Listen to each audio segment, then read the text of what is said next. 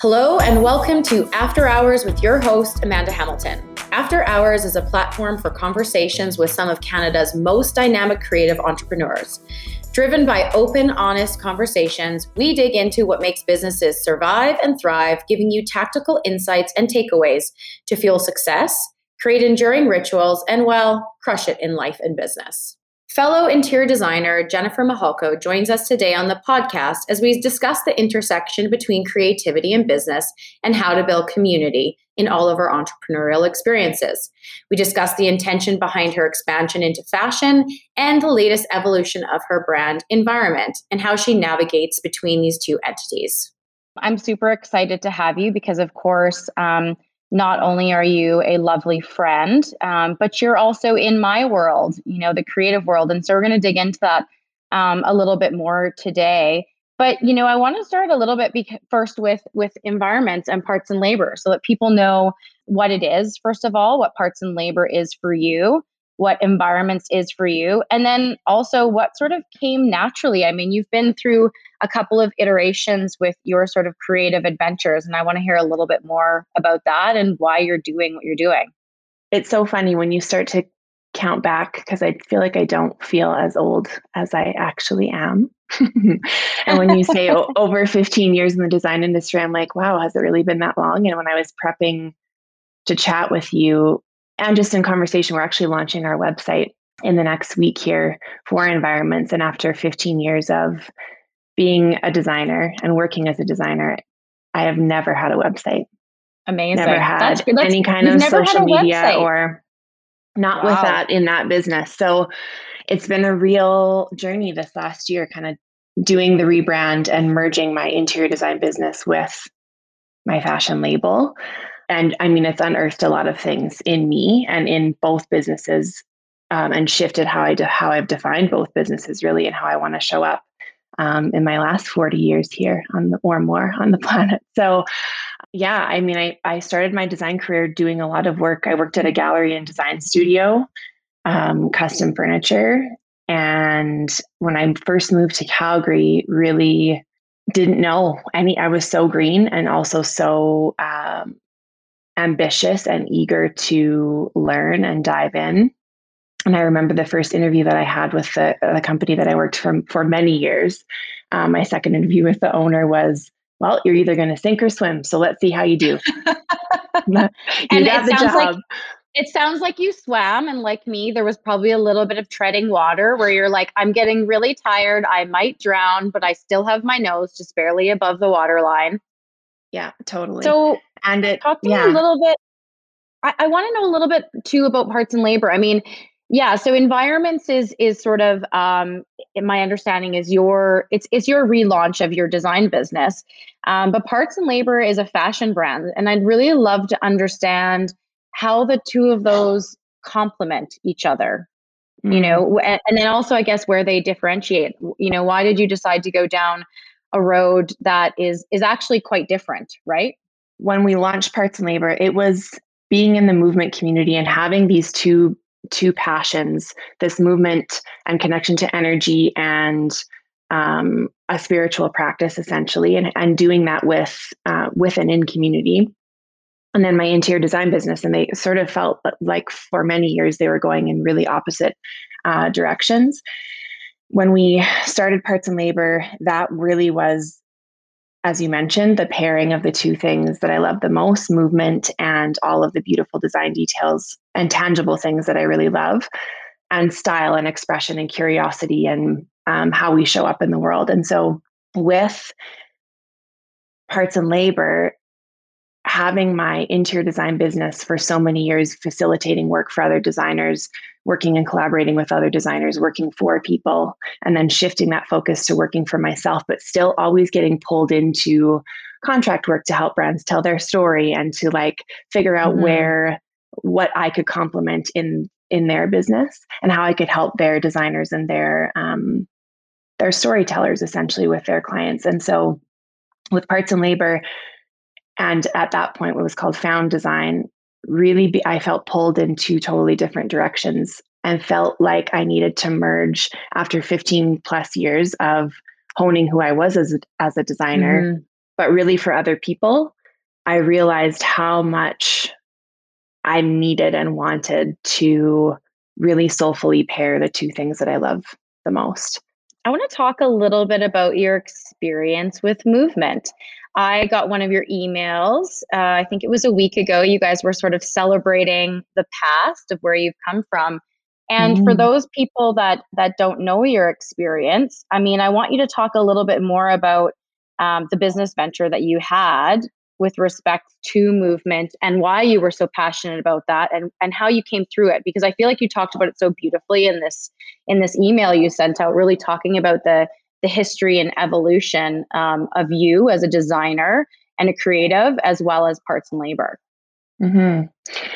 Yeah. And I mean, isn't that interesting how I know, Amanda, you and I have talked about this before, how we're sort of at that stage in life where it's like we're just getting started.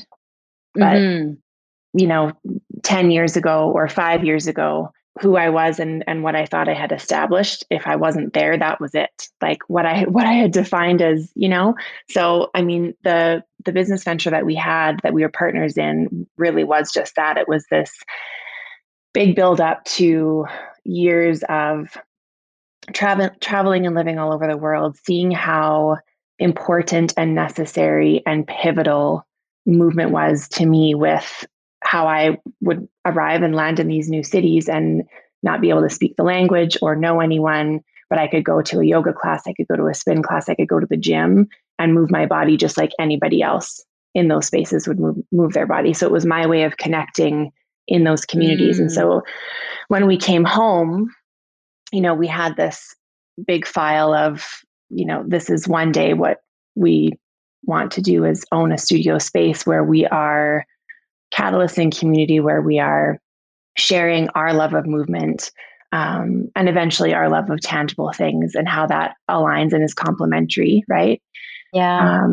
We basically dreamed and schemed this business concept, ended up pulling the trigger with several partners, Yes. and just got I think down intuitively. I To be honest, I'll share that from the very first conversation I had this like visceral gut Gut feeling feeling. Yeah. it just didn't feel connected. And because I'm such an emotional human, and a personal value and a business value is connection. And so because I wasn't feeling that, I just thought, it's business. I don't have to feel. I discounted my feelings, which is, yeah, the my biggest word of advice for sure is to trust your guts. Isn't that so interesting how we Mm-hmm. we we can always look back in these moments where you're like, you just had this like spidey sense. It's like this tingle in your gut where you're like, I just know that this isn't the right fit or it's not the right feeling or something is off. And how many times, have you said, I'm not going to ignore this, and yet we continue to do it? I mean, I think we learn as we go on and we learn in different instances, but there's still moments where I like, even, in the last like month for me, I engaged in a business relationship that ultimately was not a good gut feeling. And of course, it didn't end well. Right. And it's funny how often we just decide to ignore those things. Mm. And I think it's a lot of that desire to like, what if I miss out? What if I don't? This is an opportunity that I might miss something, Or what if whether I'm it's wrong? Like, what if I'm totally. wrong? Yeah. And those instances happen too. Like I remember I almost didn't take a meeting about 6 to 8 weeks ago, and had I not taken the meeting, I wouldn't have had this incredible client we have right now, which has now turned into a huge source of inspiration for our entire team and multiple projects. So it's such a strange thing to be able to measure and to be able to lean on. And I think you hone and sort of distill your ability to know, coming out of reaction, I suppose, has been the thing that I keep coming back to is like, take a second, take another breath, take a beat, Yeah. you don't need to answer right now. This is not do or die, right? Nobody has a gun to your head saying you've got to choose right now. Yeah. And I guess that's the power of choice and making the right choices or the wrong ones and then learning from them and never doing them Mhm. again. So what did you learn from that experience? I mean, I'm sure you have some things to say. I mean, you learned from that gut feeling, but also partnerships and just from the experience as a whole. What was like the biggest takeaway for you from that? I think for me, I mean, clear definition of expectations. Mm-hmm. Clear definition of why, you know, or a clear understanding of why we all started, and an understanding and knowing that when times get rough or shit gets crazy, you can always come back to that beacon, because that's, well, you know, there's growth and change in between. You should always be able to come back to that one reason of why you started. And so when there's disagreement or misalignment in that, Mm-hmm. you know, those are red flag things. So I think that clear expectation on where you're headed, and that you're all headed in the same direction, where while you might have different strengths, I think also respect and honoring those strengths as much as you respect and honor people's weaknesses, right? And the Mm-hmm. things that they're not the best in the world at. Yeah, just so many, gosh, so many little lessons, but most of all, Yeah. you know, without regret too, right? Like that. Yeah. I like what you're saying about expectations, because isn't that always the case? I think in general, and this is true for personal relationships, business relationships, the relationships with our family members. It is often comes down to expectations. It's uncommunicated expectations, unmet expectations, disillusionment around expectations. One person is expecting and thinking and feeling one thing, and another person may not have any idea what those things are. And so it kind of comes down to the communication of expectations, doesn't it? 100%. I just Yeah. I read this quote from Joni Mitchell the other day that said, the most important thing is to write in your own blood. I bear intimate feelings because people should know how other people feel. And while I think there needs to be boundaries around sharing intimate feelings, I also Mm-hmm. believe that there's beautiful growth and connection that happens in all of our relationships, business and otherwise, because we've been able to share and not only create space for people to share and to be seen, but also to be, you know, held in that space on the flip side too, you know? It's Yeah, absolutely. important. Yeah. So I guess going back, from my tangent here, I want to understand too, why did you choose to make Environment a sub brand of Parts and Labor? Why not make it its own complete separate entity? That is a really good question. So, right before lockdown, March 2020, I attended an emotional intelligence retreat with this incredible businesswoman from Vancouver, with a couple of dear friends of mine, one of which actually took me through a brand strategy and brand discovery process through those first few months, in the Zoom room for like hours on end. And I think in that moment for me, I knew that I didn't want to give up my career in interior design. I knew that something had to give, and that it just wasn't. I was feeling really ignited by Parts and Labor and really successful on the interior design side, but not ignited as I was when I first started. So Mm-hmm. I just had to dig deep and kind of figure out where the record was just like on skip, you know? The same things Mm-hmm. were happening, the same feelings were coming up in the business, and I was just feeling kind of, yeah, deflated, I suppose. So in sitting with somebody that you really respect to do a deep dive into business, and a woman that also could really see, I think, over the span of the last couple of years where I was headed, and what I wanted to do with Parts and Labor. I mean, the brand values are the same. The intention is existing for catalysts in discovery and empowering people to make intentional choices and to choose for themselves and to create for themselves, and to, yeah, get vulnerable with what they want, and to get curious about why they desire things, you know, to ask, to find growth Mm-hmm. in those things. It happens. It's not just for me. It wasn't just, okay, this can operate over here as our spaces, and this can operate over here as a fashion label. And in fact, in our brand values, and vision for Parts and Labor, which we established, you know, 5 years ago, it was to be the experiential brand that ignites curiosity and creates environments that spark growth, connection, Mm-hmm. confidence, purpose, and positivity. And in looking back at that vision and knowing that that's exactly what I wanted to do, and intuitively have been doing for a number of years in the Yeah. interior design industry, but really not flexing that muscle in the same, not putting, I think, enough intention and meaning behind it, or being afraid of what would people think in the design community if my take on things was just a little bit different, you know? I would definitely want to dig into that a little bit later, because you and I have some similarities there, and we will talk about that. Just this sort of like merging of the creative arts, I think, with the business side of things. So I do want to chat about that. But I guess, some of the challenges that I deal with, I'm sure you deal with when you're trying to run multiple companies.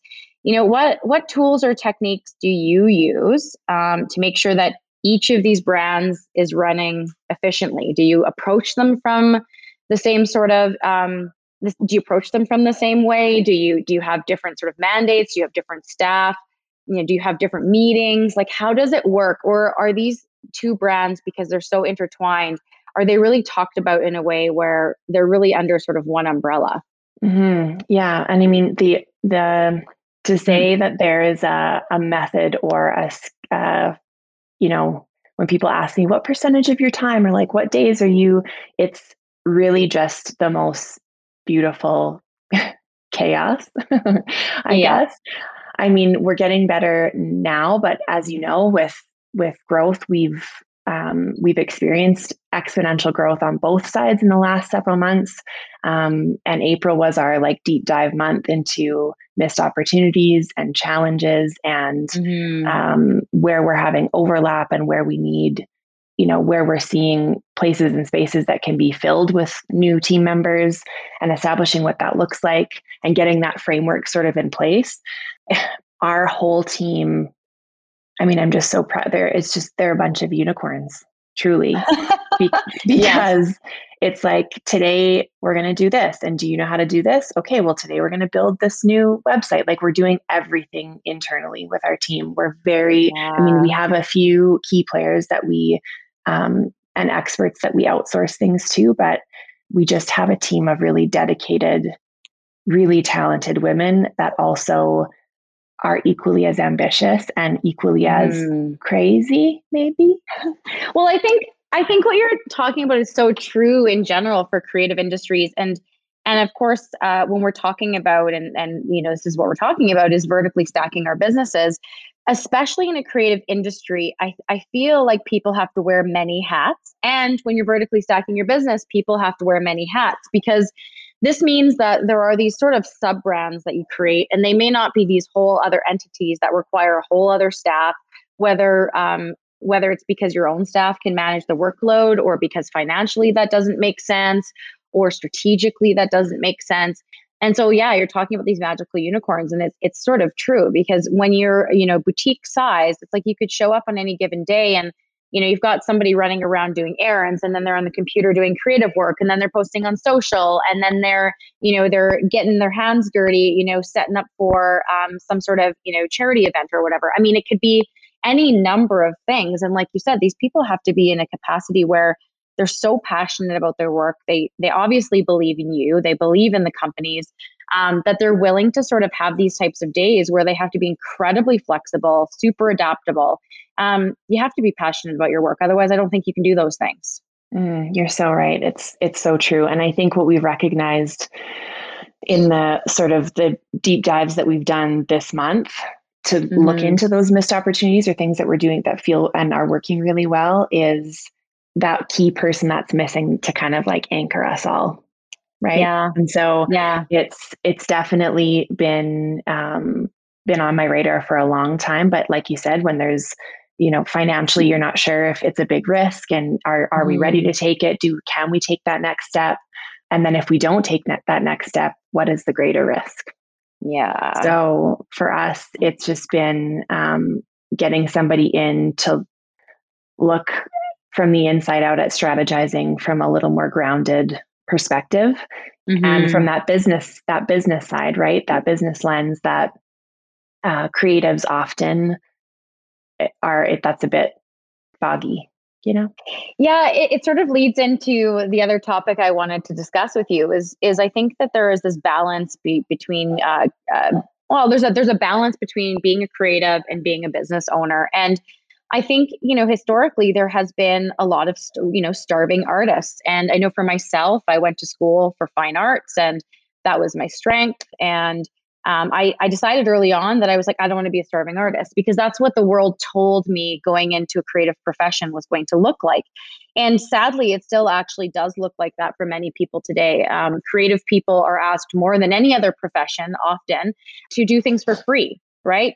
Create a logo for me for free. Come photograph my event for me for free. Hey, can you just come and stage and style this whatever for me for free? And there's a lot of, as you know, there's a lot of time and hours behind the scenes. And I think, the other part is there's this fear of this idea of selling out. So when you become successful as a creative person, you see this in the music industry all the time, right? It's like, oh, you're really cool when you're the up and coming indie band, but as soon as you've like actually got a song on the radio or you've made it or you've released an album and you become sort of a little bit more mainstream, you've sold out.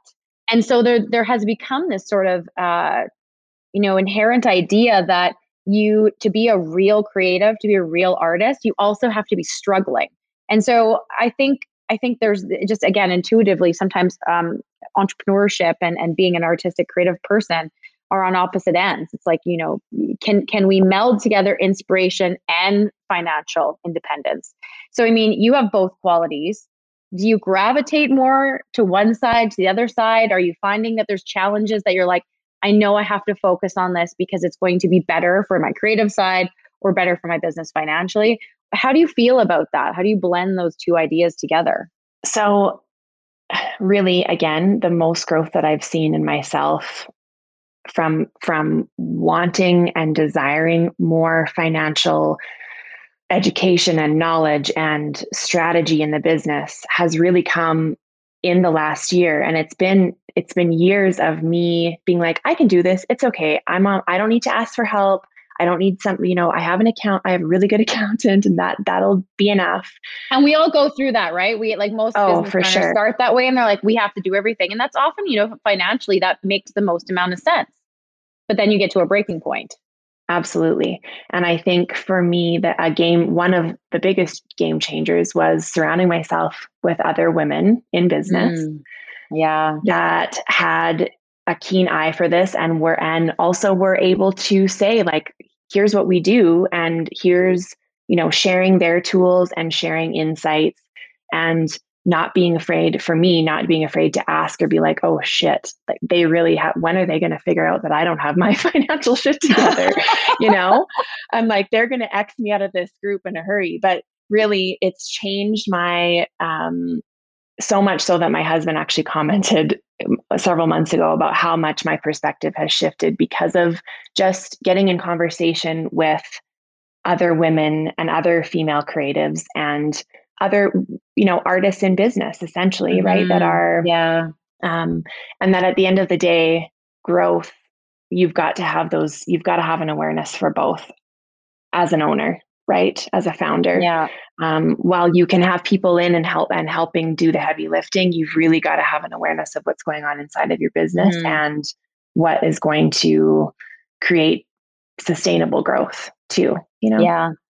I'd love to know one of your biggest struggles of wearing both hats. I know for me, we sort of touched on this a little bit earlier. I mean, we dipped into sort of that world of creating accessories and, I made a piece of clothing years ago.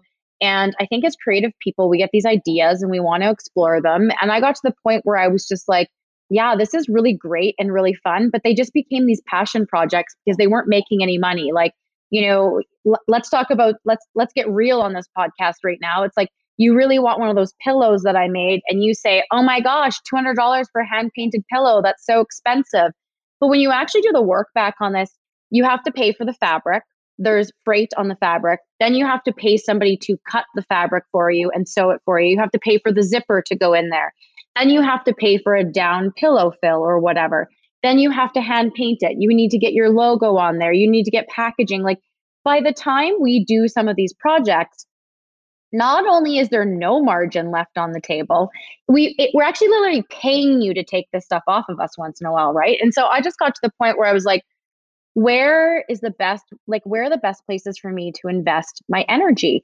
And it's not that I still don't want to do some of those things, but I don't think that the timing is right because you need scale with a lot of those things, right? You need a lot of scale. You need to be in a place where you can produce. You need to have a really good supply chain, really great manufacturers. And so I think that's always a challenge of balancing it. And so I just struggle with having like so many ideas. And now I'm like, Amanda, just don't do that because it's literally going to be a passion project. So, I guess for you, like, how do you balance that? Because I think passion projects are important, but how do we approach some of these things where it's like, yeah, we're doing this for fun versus like at the end of the day, we have bills to pay and we have mouths to feed and we have a business that needs to grow, right? It needs to evolve. So, where do you struggle with like wearing both those hats? How do you determine how you're going to move forward with something creatively? Yeah, I mean, it's really when we started Parts and Labor, doing it, especially when you're doing everything locally, like you said, right? You're dealing with local workers, you're not mass producing. I mean, nothing we do on the P&L side is more than usually like 50 pieces of the same item max. If not one of a kind, right? So I had this sort of, and very much that's such a special experience for people. I don't ever want it to feel like it's mass produced, and you want it to feel like there's some level of uniqueness. And exclusivity is maybe not the right word, but that this one of 50 or one of 20, we did a custom run of jackets. And I mean, you're totally right. When you break it down, it's like, okay, this was a really great idea, but just when we got it right, if we were to do it again, maybe, but am I there? So it's bridging the two and marrying the two to complement each other. So on the P&L side, we've got, our ready to wear t-shirts, sweatshirts, all of that sort of thing. And then the custom jackets where we can really, it's a higher price point item. We can really spend time creating an art piece with a client. And again, that's an investment that is one of a kind for a reason. But it's a real struggle for somebody that is naturally a bit illogical for me, just because you have all these ideas and you want to create something that's really special. And then I'll send it off to prototype and they're like, that's going to cost $600 a piece. Oh my gosh. Yeah. I was sharing this story with Jen previously for everyone who's listening to about how we designed these like super rad metal trays. And it was so ridiculous. It was like I had to buy thousands of them to get to the point where it's like it made sense to sell them. And so you start going like, you almost have to reverse engineer things. Like, this is how much it has to cost for me to even say yes to it. So you said you're a bit illogical. So then my question for you is like, how do you balance that heart piece and the logic piece? How do you now make decisions without sacrificing the creative integrity that you have in goods, but then also recognizing like, I have to make money off of this?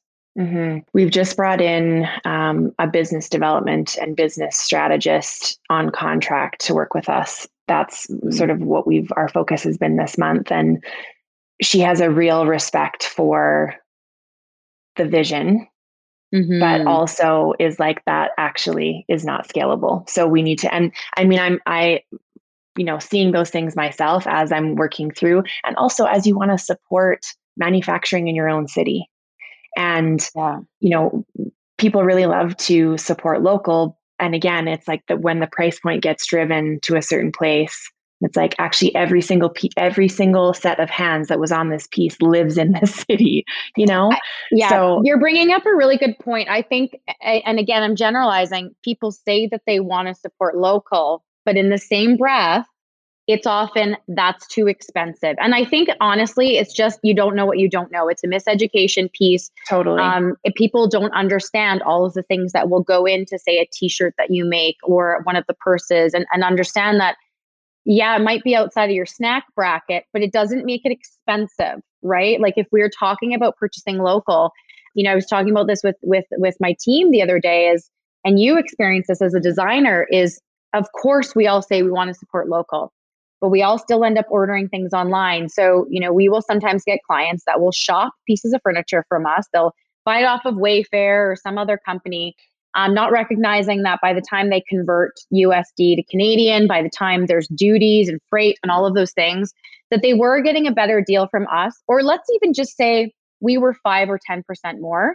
but you're still supporting local versus some online company, right? So Mm. there's this real duality between this idea of supporting local, but then still choosing to purchase online. And I'm totally at fault for it because I purchase locally as well. But I mean, I love purchasing things from my bed, online. I mean, I just bought a t-shirt from you the other day from bed. I think I did a late night, like a 2 a.m. purchase the other day. You know, when you do that and then you don't remember and then it Yeah, arrives and you're like, when did that's I do why this? Yeah. there's a 20-inch disco ball sitting to the left of me right now that I bought the other night. And I bought the disco ball for my office, but now I actually think I might hang it in my house because it just, I don't know. I don't want it to leave. I think it's great. Yes. I'm coming over when I am allowed. Amazing. Yeah. So, I mean, what I hear you saying is like, yeah, you guys are working on how you balance that right now. And it sounds like there's going to be some sort of reverse engineering in terms of like everything that you're doing. How are you going to scale it? And getting reasonable and having a respect for that creative uniqueness, but also, the staples that can help sustain the business throughout. So it's always, I mean, my husband is very involved in the business and he's a very logic numbers guy. And so, Mm-hmm. but also very creative and I think can really see my passion in the business and what my goals are as well. And so, as long as you can find people in your life that support that, but can bring another perspective, Yeah. that's I, the goal. I'm giggling a little bit because as you say parts and labor and you say P&L, like all I can think in my head is my P&L statement, my profit and loss statement. Isn't that so funny? You've got your parts and labor, and then it also in my business mind, I'm like, oh, it's your profit and loss report. Mm-hmm. That's Gross. the merge. That's the merge of heart and logic right there. It's true. So let's talk a little bit about work-life balance, which I'm starting to kind of hate the phrase. I get asked it all the time. And I don't personally sort of believe that when you love what you do, that there's this idea of a 50-50 sort of work-life balance or split. What is your take on this? How do you approach your work time versus your personal time? As you said, I think I loved what you said earlier on about, movement and the sense of community and connection, because like you said, you can travel anywhere in the world and we're all doing the same yoga poses. It's a language. Movement is a bit of a language. And so I'm curious how you sort of carve out that time for yourself as somebody who is, obviously very committed to connection and I think is a deeply spiritual person. How do you balance that with your work right now? I feel like a long time ago, I gave up striving for this work-life balance. When people would ask me what I wanted to be like, balance. And I'm like, but what is that? I Yeah. think I did an interview for the studio, 6 or 7 years ago. And it was like, that's what I'm striving for, balance. For me, I think it's more like work-life integration and, Mm, and how you can build relationships within and outside, inside and outside of your business that fuel you in ways that does that make sense? That it's not in a business sense, but it's like, how can you experience relationship with your clients? How can you experience relationship with mm, business colleagues? How can you experience relationship with that, again, that don't drain you, but that fuel you? So setting those boundaries and expectations, of course. And then for me, I think COVID has really made me realize what an introvert I actually am. And yeah. so this time for me to spend time with myself and just to really whether it's taking a 15-minute meditation, taking 1 hour, taking one walk around the block just to clear my mind. For me, that separation of putting down my phone and getting outside or just moving my body in some way or just coming back into my body, Yeah. is the key. Yeah. So, and it's really just, yeah, integrating that flow and also letting myself off the hook if it's not perfect 7 days a week, Yeah, I think grace has been a big word for me in the last year, is extending grace to myself in those times that, and COVID's been crazy. And so just, giving yourself a little bit of space to be like, that wasn't my best day or my best commitment to meditation, my best commitment to exercise, my best commitment to my friends. But then you get to wake up the next day and go, okay, here's just a new, fresh opportunity to start something over again. And I know for me, I've found that, like you, everybody thinks I'm an extrovert, but I'm actually quite introverted. I do like being social, but I really love my personal time too. And I always joke around. I'm like, what do people do in the evenings? Because I feel bad sometimes because I'm working. I'm doing air quotes right now. I'm working.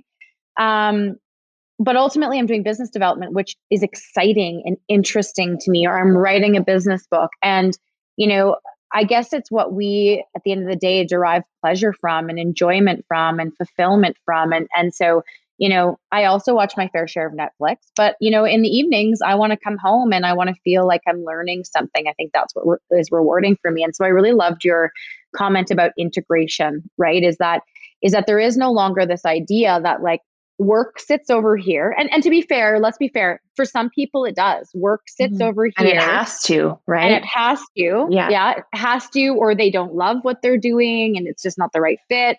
And then personal sits over here. But for those of us, especially entrepreneurs, who are really passionate about what we do, you're right. I'm not sure how you separate the two. I think if you're, a connected person, you're always going to be thinking about how you connect people together, how you connect your businesses together, how you connect the community. Absolutely. And it's, in those moments for me, I think the moments of movement or like a 9 p.m. where I'm like, I feel completely reignited or have had, a moment to sit down with no devices and eat a really good meal and then feel like I'm refueled and to put pen to paper and get, like you said, get strategizing or, writing some things down, or I'll get out of a yoga class at early in the morning and just something that she might have said, the instructor might have said in the class that everything is always on. It's always on. Yeah. And it's always, I just don't feel like we can shut off if you've made the right choice and if you're choosing to pursue something in life that you really truly love. I don't know how it could be any different, Yeah. And I think with that in mind, you're very active in the community. How do you decide where you're going to invest your time? Because I really do think that time is an investment. And again, not that it's all about money, but I remember reading years ago that you should figure out what your hourly rate is, right? So that when you're determining what sort of after hours opportunities you're going to take advantage of that lean or skew a little bit more business related, you have to go like, what is this actually worth to me? What's my time worth to me? How and where do you decide to invest your time? In the last 10 or 11 years that we've been back in Calgary, and even before that, people, living overseas and the start of my career before we left for Europe, is I think about all of the people throughout the duration of my career that have taken a chance on me or that have supported me in some way. And even in the last 3 years or in the last 3 months, the people that kind of come out of nowhere and you're like, holy crap, like that was incredible, or that have taken time to send a note or have made a purchase or, hired us to work on their project. I mean, I think all of the people that were involved in the growth of who I am today and have had, whether it was good lessons or not, right? Or heartache or like heart fueling, whatever that is. But I think when I go out into our community and see all of these kind of like maybe underdogs a little bit, or like people flying under the radar that are just so talented and just haven't had and ambitious and like ready, but afraid and haven't had an opportunity maybe directly put in front of them that's like a blinking light that says start now, or like go here, or take a chance on them or take a risk on them. I think for me, it's aligning with those people that see the bigger picture and that are sharing their like unique voice and gifts with the world. So, and making a difference at the end of the day that's bigger than something that feels surface, I guess. What's so interesting to me as your friend and looking at you from the outside in, and And what you just said is, I also feel like you kind of just described yourself, which is interesting to me. Like, I feel like you are so insanely talented. And I'm like, when somebody hasn't heard about you, I'm like, what do you mean you haven't heard about Jen Mahalko and Parts and Labor? Because I think what you're doing is so incredible. You're so wildly creative. You're doing something that no one else in our city is doing. You're taking these two ideas, this environments and this fashion, and you're really going for it. Like, you've really fully invested in it. I see it show up in the way you communicate, via email, the way that you communicate on Instagram, all of your social platforms, just the way you show up in general in our community. There's a really beautiful consistency between everything that you've created. But then at the same token, I feel like you've been going about it in a very quiet way. Mm-hmm. This is the record, the skipping record, Amanda. Yeah. So yeah. I think the human in us all, right, is this, especially from a creative standpoint, is I've spent many years showing up in community being like, I have an idea, but I'm not like where do I fit in, right? And having moved a lot as a kid, and who and what do I need to be to make a difference here was always the question. And so I think this last year has been a big one for me in terms of my personal really retreating and looking in, and really pushing myself to pass the fear of putting myself out there and putting my work out there, and the work that I know the best, to be honest, right? Having been in the design industry for so long and have garnered so much experience and wisdom from so many really talented people, but just been living under the shadow of just another company or another person, or like I said, facilitating work for somebody else, and being like, it's okay, I don't need to take project photos or, signing NDAs, and I mean that it's a very personal experience, creating a home and an environment for somebody. So being mindful of that, and then also just being ready to share what I know I'm really, really good at. And in a business where I can no longer hide, right? And not that I'm hiding in Parts and Labor, but it's not about me. It's not about my team. It's about the message that we're putting out there that is intention to catalyze something bigger in the individuals that connect with us. Yeah. Yeah. And so if I can also exist that way on the environment side, it's about conversation and curiosity, and it's what I have that I can add to the client or the homeowner that elevates where we're headed, Yeah. So, but I think that's a really vulnerable, scary thing. Right. And so, like I said, it's totally fine living beneath the surface of my own skin, 100%, but very, very ready, but also knowing that you've got to do the work. And then you've also got to realize when you've done the work, and you've got to put one step in front of the other and move forward, or one foot in front of the other and move forward. As some closing advice, I think that you're somebody who has learned some really incredible rituals and habits, and practices these rituals and habits. When you see yourself sort of balance slipping, or maybe when things aren't focused, so that you can recenter. I'd love just sort of a last little gift to everybody who's listening is, what are some of the rituals and habits that you've developed that have really helped you to thrive, I think, as a human being, as an entrepreneur, and as a creative person?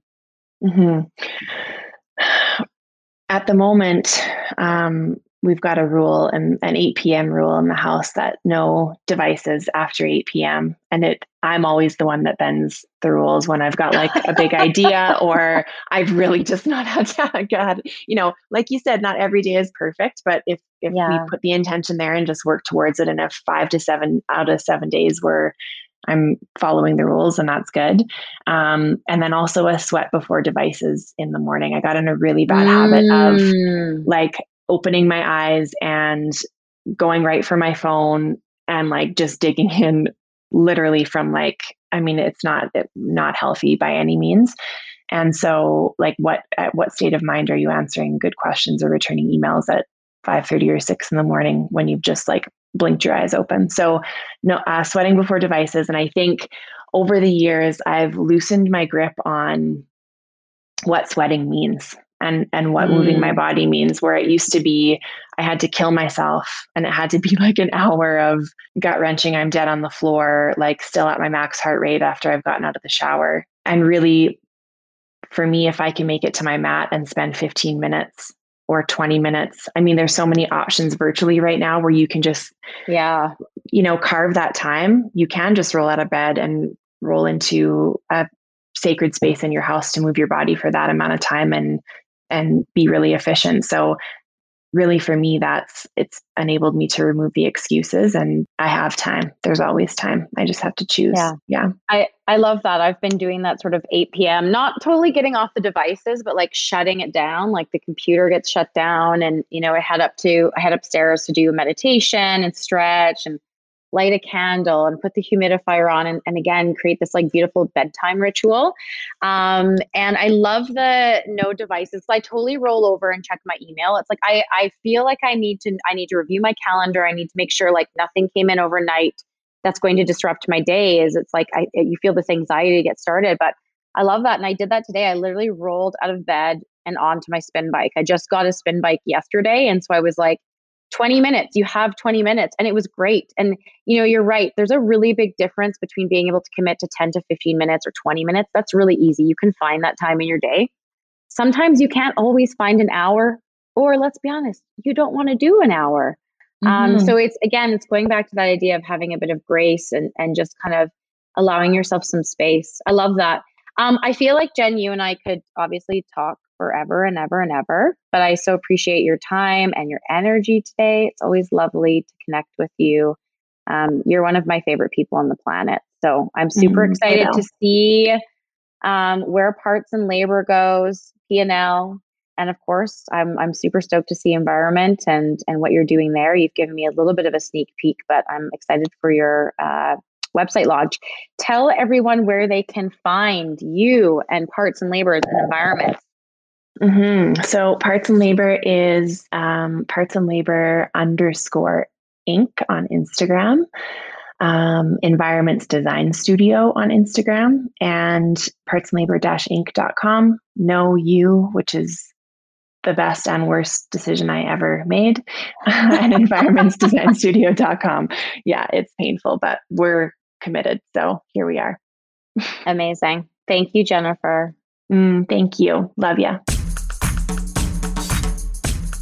As always, thank you so much for joining us today on the After Hours podcast. If you want to keep up to date with all of our crazy adventures or subscribe to the podcast, feel free to check us out at amandahamilton.ca.